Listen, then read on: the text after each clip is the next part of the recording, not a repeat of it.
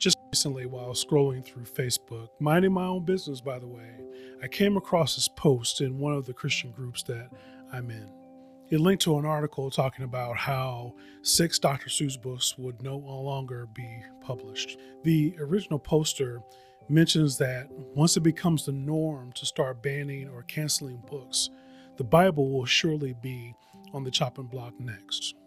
Needless to say, I was triggered.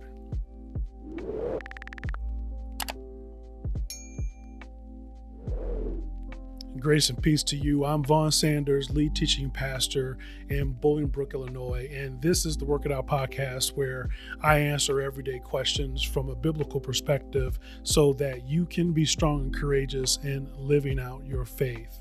In today's episode, I'm going to address the cancel culture as it specifically pertains to Dr. Seuss. First, let's be clear. The company, Dr. Seuss Enterprises, that's responsible for the Seuss estate, made this decision sometime last year to discontinue 6 of the books in question because they contain inappropriate and insensitive depictions of certain people groups. They say they came to this conclusion voluntarily and not from any pressure to do so. To me, this is a calculated business decision. I don't know what the sales of these books were, but given the current social and political climate, I'm sure they considered that these books wouldn't be flying off the shelves. You have to consider how many books are currently in circulation today. Then the company merely made a business decision and they decided not to produce these books any further. Brothers and sisters, this is not a product of cancel culture. Although I do agree that cancel culture is real and something that we should be very aware of.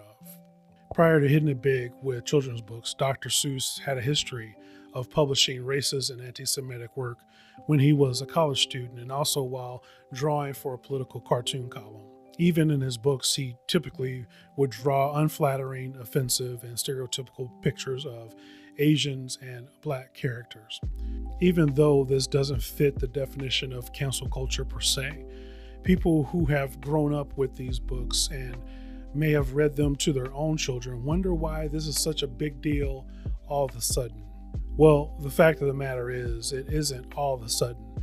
Images like these were never allowed in my house. Whether in books or on television, I can remember feeling some type of way about it when I would see it in front of me. While watching Tom and Jerry chase each other around, inevitably you would see something would happen where one of them would get shot in the face or a bomb would explode to reveal the character in a stereotypical Black face. I can still hear my mother say, "Turn that mess off." I heard someone recently say something like, "I've never heard of this, so it must not be a big deal." Right, because you hear everything that is ever said, right? You really have to look at how big your circle is and who's in that circle when you would say something like that.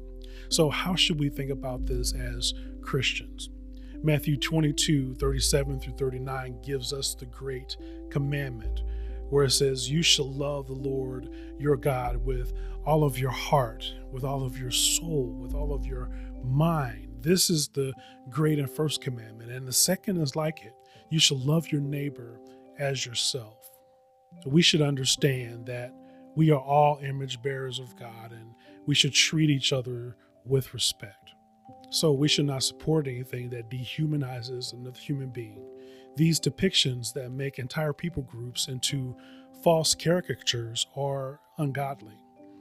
If you profess to be Christian and choose to fight for these particular books, or even the Looney Tunes cartoons that have been vaulted due to their stereotypes, you really have to ask yourself if you're okay with perpetuating these horrible stereotypes of another image bearer.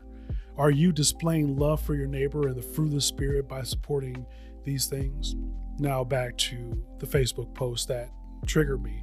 This person claims that Dr. Seuss today will be targeted and soon they'll be coming for the Bible tomorrow. Look, we see this in China and other places in the world where Christ followers are truly being oppressed and prevented from worshiping and owning a Bible. Could that happen here?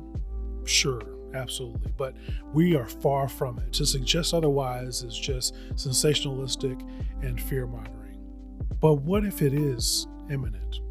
The psalmist in Psalm 119:11 says that he has hidden God's word in his heart so that he doesn't sin. This is what we should be doing ourselves.